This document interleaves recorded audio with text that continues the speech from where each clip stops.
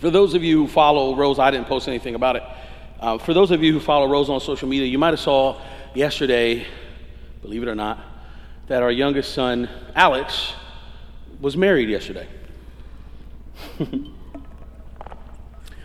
Well, I had the privilege of performing Alex's marriage ceremony, and those of you who have been around, and we've been around over the last 8 years, have watched Alex go from a boy to a man. And Alex is only 18, and it's scary. And you might be asking yourself, what does an 18-year-old know about life, let alone know about marriage? And the answer to that is very little, and he knows. But I couldn't be a hypocrite. I found Rosa at 16. I married her at 19. 26 years later, here we are. So I certainly couldn't be a hypocrite when my son says that he's found love and that he wants to make this young lady an honest woman and commit to her the rest of his days. And so as I walked with him he dropped this on me a month ago, by the way.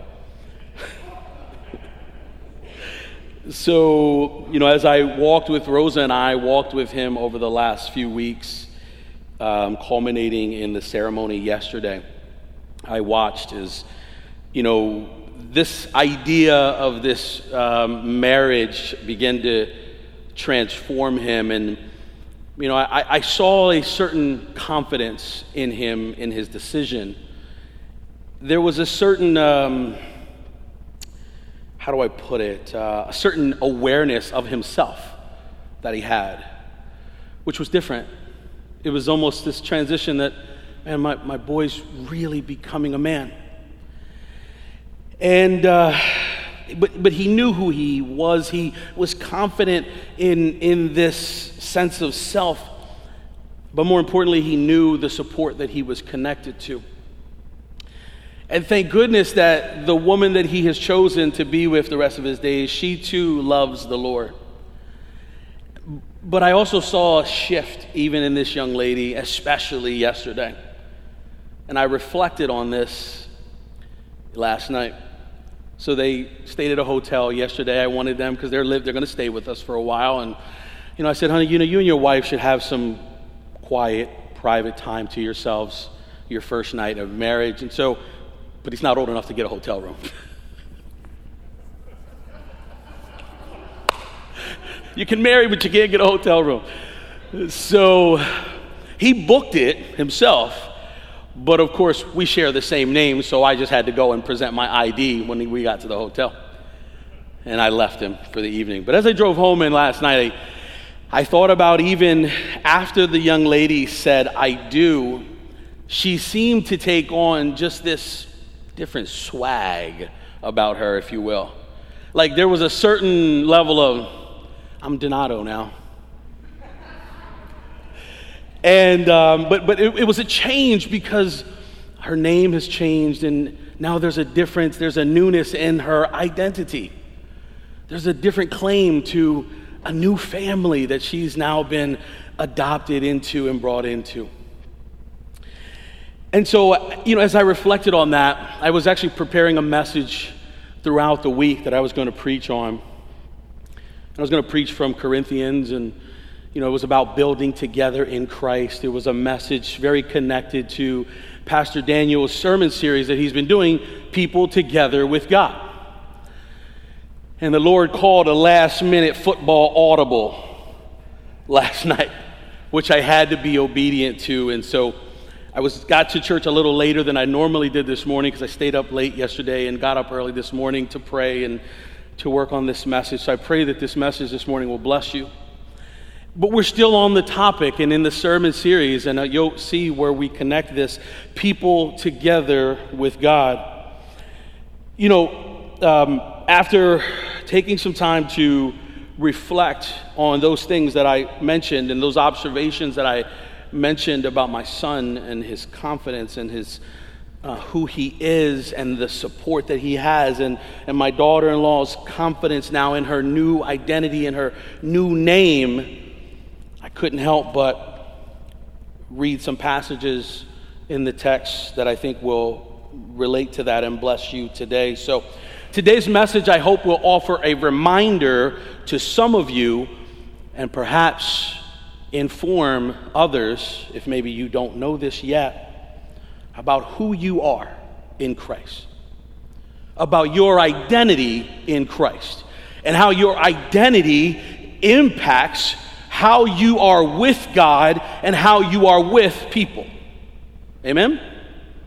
Amen. And so that's what we want to spend our time, living out our identity in Christ. We're going to read one passage today, and we're going to unpack that one passage. That passage, and if you want to turn there, that's fine. We're going to read it probably quicker than you'll be able to open it.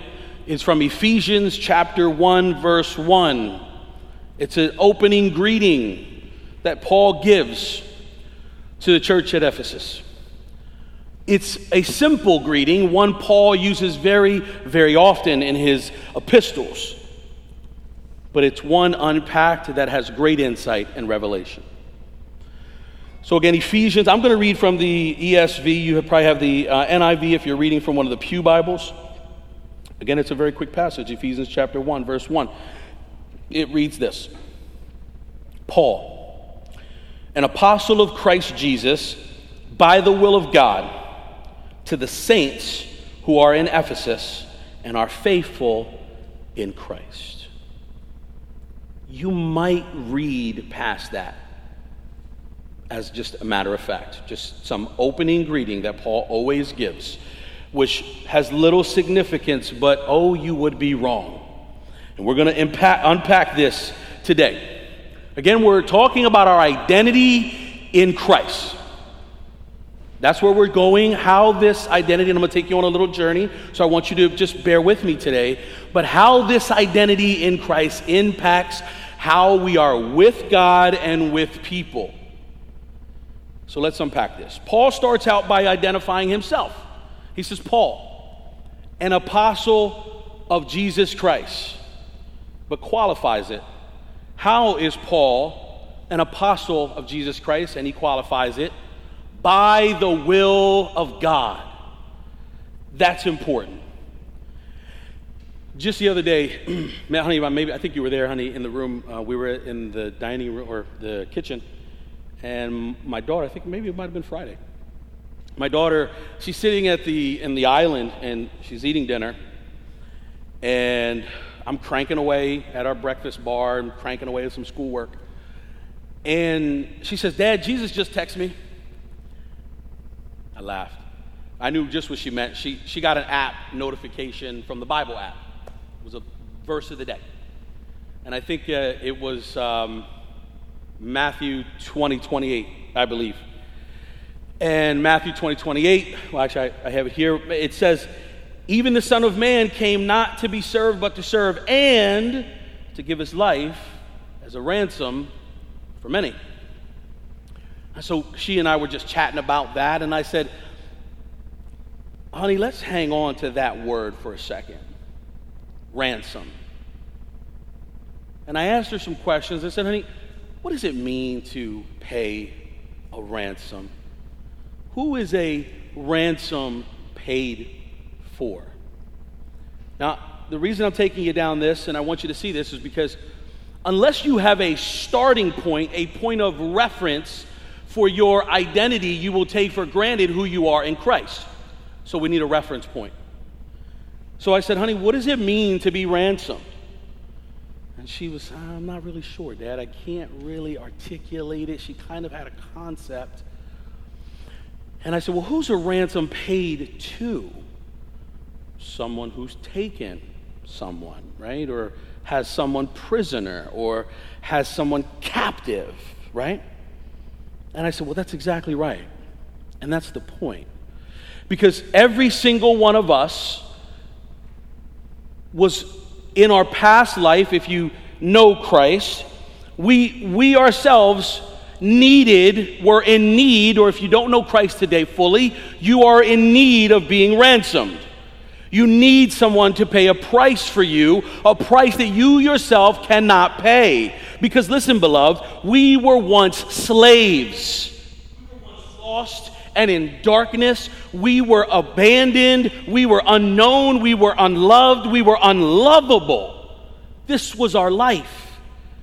We had our identity in the creation and the temporal instead of He who is eternal and is the Creator. This was who we were before Christ. This is who we were before we were ransomed by God. And so, but see this, because none of us deserved it. And you have to understand that, like Paul said, it was by the will of God and not your own that you have been ransomed. God peered into the annals of eternity to see you in your wretchedness, in your darkness, in your enslavement, in your captivity, and He said, I'm going to send my Son to die and shed His perfect, spotless, holy blood so that you could be ransomed. This is what God did, and we must know that as our reference point if we're going to truly appreciate, embrace, and live out our identity in Christ. There's the next part of the text that I want to examine with you. In the second part of verse 1, Paul then identifies the believers, the followers of the way in Jesus. He identifies them by a unique word. Maybe not so unique depending on your perspective. But he identifies them as what? What does it say in the word? Saints. And again, you might read past that word, but I want to unpack that word because that word, although seemingly insignificant, has great importance. That word is used over 100 times in the Bible. 2/3 of that is in the New Testament. It's one of Paul's most favorite words that he uses to describe believers of Christ as saints. The Greek word hagio and our English word saint means to be holy, set apart, and sacred. So see, in Christ, you are this super awesome, holy, and set apart believer who is reserved exclusively, listen to me, exclusively for the amazing work of God. That's what the word says. But see, saint, again in the Greek, we could argue that every religion then during Paul's day and even today has saints by that definition, right? Because they all believe that these people of theirs are holy and sacred and set apart. Any faith could make that claim. But what makes the believers here in the text and what makes us distinct? Well, Paul doesn't leave us without an answer. He doesn't leave us hanging in the text. Paul makes it clear. He makes a distinction. He says, you're not just any old saint of any other faith or belief system. He says, no, you are a saint who is faithful, what? In Christ. He doesn't leave us without distinction. He makes it very clear that our sainthood is rooted firmly in Christ Jesus and none other. So guys, listen, this is the thing. You don't have to wait as a holy, sacred, set apart, awesome believer in God. You don't have to wait for heaven to be holy. You don't have to wait for heaven to be sanctified. You don't have to wait until heaven to see the fullness of God's glory in your sainthood. A lot of people believe that today. I'll only really see that in heaven.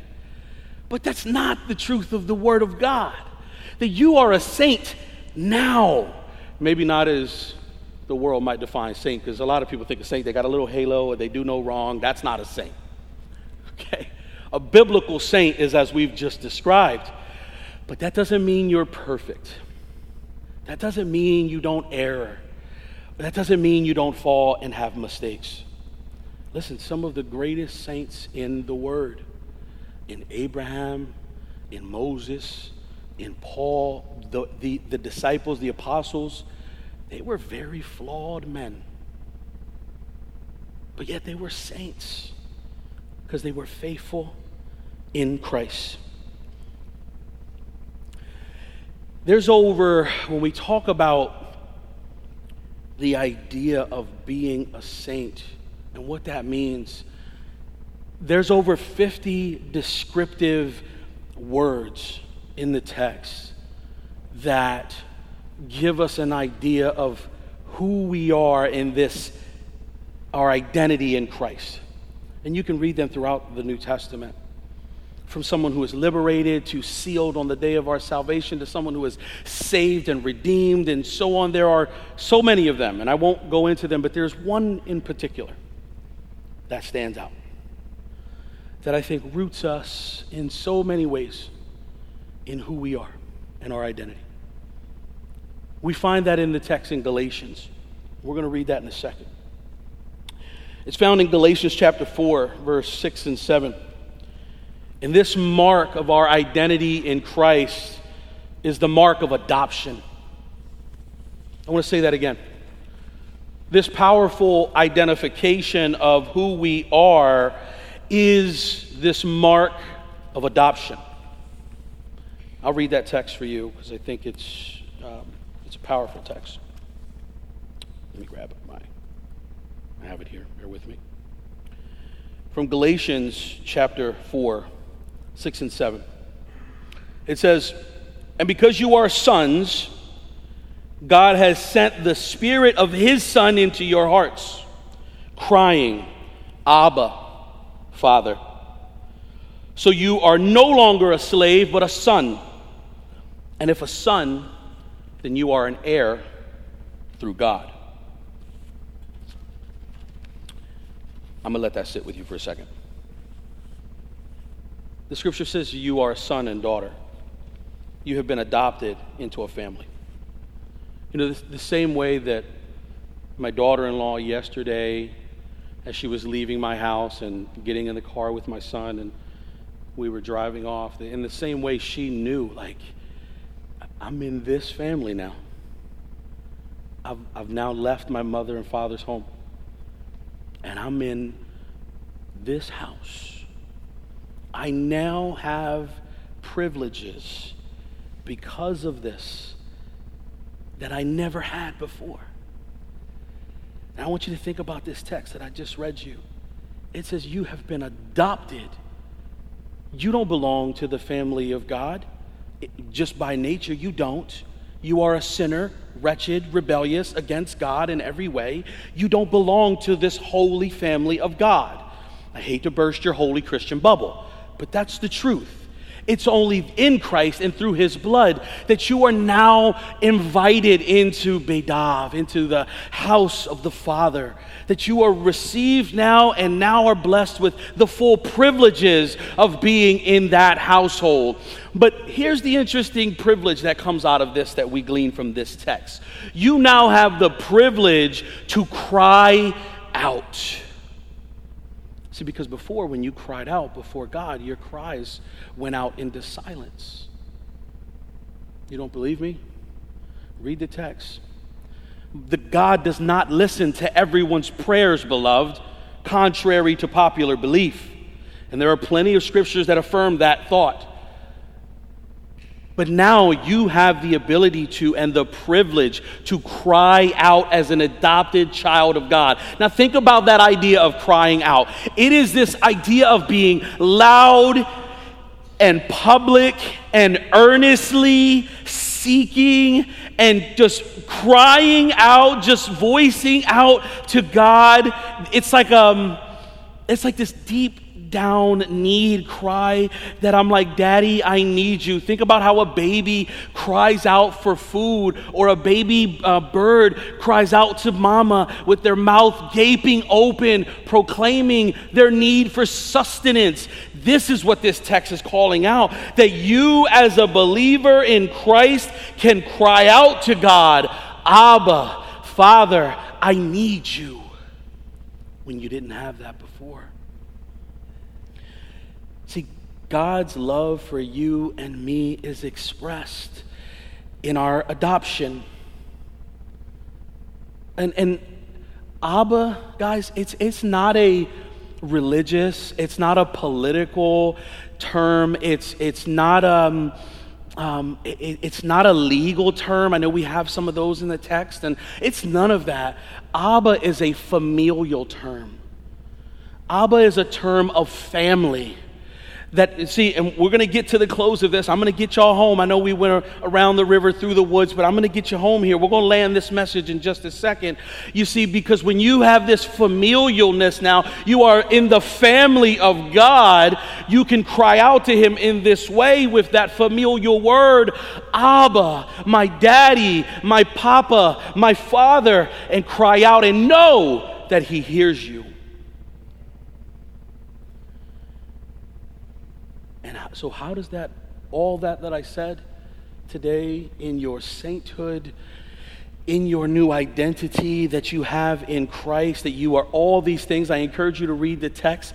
You know that you're saved and redeemed and you're sealed on the day of your salvation, and all of these beautiful and colorful words that are used to describe who you are in Christ. Now that you know that, now that you know that I am in the family of God, I am in his household, I am at his banquet table, feasting on a meal that I don't deserve. I've been given new clothing. I am no longer in my rags anymore, that he's clothed me with his righteousness and his white robe, that he's cleaned me up, that I did nothing to do it. I did nothing to clean myself up. Now that you know that, why aren't you acting like you know it? And this is the point. See, because when we know, like my son, in knowing who he is, and because he knows who he is, he walks throughout life with a certain level of confidence and impacting what he does. And my daughter-in-law, now knowing her new identity and walking in a certain way, talking in a certain way, living in a certain way, now they know that in you too. Now that you have been reminded or perhaps informed for the first time about who you are or who you could be in Christ, now it's time to act like it. See, because when I know who I am, when I know that, listen, the King of Kings, the Lord of Lords, the Alpha and the Omega, the beginning and the end, the eternal one who is God Almighty in Jesus Christ is my Lord, God is my Father, and that is my family, I walk with some authority. You hear me? That when I step into a room, I take dominion and authority over that room and in that space because I know the support that's behind me. See, that's when my son got married, because he knows he's at home. He knows the support that he has. And the same thing now that we're married to Christ, we can walk out of the house knowing the support that's behind us. Are y'all getting me today? Are y'all following what I'm saying? Because we're walking out of the house now with some support behind us, with some power in us, right? Because the text says that the Spirit of God is now in us. It says through your adoption, God gave the Spirit of his Son to live in you. This is what happens. And so it should affect that even when I fall, even when I do wrong, and I've done recently, you know, I sinned against my wife and recently, and just I was abusive and I didn't mean to be, and you know, and even in that, as I call out to God in forgiveness, you know, and saying harsh words to my wife, you know, although it stings and it hurts, right? But I know who my daddy is, and I know that he's loving and he's merciful and that he forgives, that I can walk up, I can stand up in my mess, I can dust myself off, I can shake it off and move forward, not being bound by my mistakes any longer. And that as I talk to people, as I engage in the world, I can let them know about this awesome and glorious God that I serve, who every day picks me up, and thank him that his grace is made new every day. And I can share that with people that I know. I don't have to be some theologian. I don't have to go to seminary to know that and to share that. And so why aren't we changing here in this church? Why aren't we, and I'm not saying that we're not, it's a rhetorical question, but why aren't we changing here in this church as a whole? Why aren't we changing and impacting our community knowing our new identity in God? We should be. And I think we are here at Emmanuel. I really do. I believe that. I shared with Mike this morning, Mike Whalen, that I think that there is a shift in God's Spirit being poured upon this assembly. That the prophetic and the words of knowledge and the power of the Spirit of God is returning to Emmanuel when we've been absent with it from so long. But I think that's happening in part because we are being reminded through Pastor Daniel's teachings and the teachings of the elders and all that's going on at Emmanuel. We are constantly being reminded of who we are in Christ and being empowered to live a viral and attractive life. I want to read you, as I invite the worship team to come up, I want to read you a passage from a book titled Spiritual Formation Is. It's one of many books that I'm reading right now, and I found this passage pretty impactful. It's about our identity. Again, your identity should be solely and entirely in Christ. Not in your job, not in your success, not in your family. Your identity should be solely fixed and rooted in Christ, because believe it or not, guys, everything else will fade away. Everything. Notice I said your family too. Everything will fade away, but God is forever. He is the rock of the ages. He is the only thing that will last. So I'll read this passage. Again, it's from a book called Spiritual Formation. If you like, take a picture of it and maybe read this. It's a great book. And it reads this: living out one's spiritual identity is essential for experiencing deep intimacy with God, walking in real integrity as a Christ follower, and fulfilling one's spiritual destiny. It is foundational for living in spiritual and emotional victory and liberty. Your spiritual identity is vital for exercising your authority in Christ. I want to pray for just a moment, and then we're going to sing one final song here before we leave. And of course, as always, the elders will be here up in the front if you need prayer. If you do, please don't leave the sanctuary the same way you came in. Please come up for prayer. Father, I thank you for the beauty that we have in your identity, our identity in your Son. Thank you that you chose us in our mess, in our wretchedness. Before time itself, you chose us. Thank you for prompting in our spirits for us to choose you. For were it not for your prompting, we would never know you. Thank you for helping us face every situation as a saint, not a sinner, as a son, not an orphan, as an heir, not a slave, as a victor and not a victim. Thank you, Lord, that we can live out our spiritual identity in relation with you. We don't have to be afraid to come to you. We don't have to be held by the lies and the schemes of the enemy. We know who we are in you.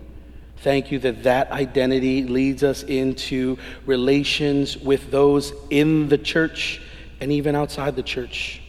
That our identity in you helps us to engage the world even in the midst of these uncertain times.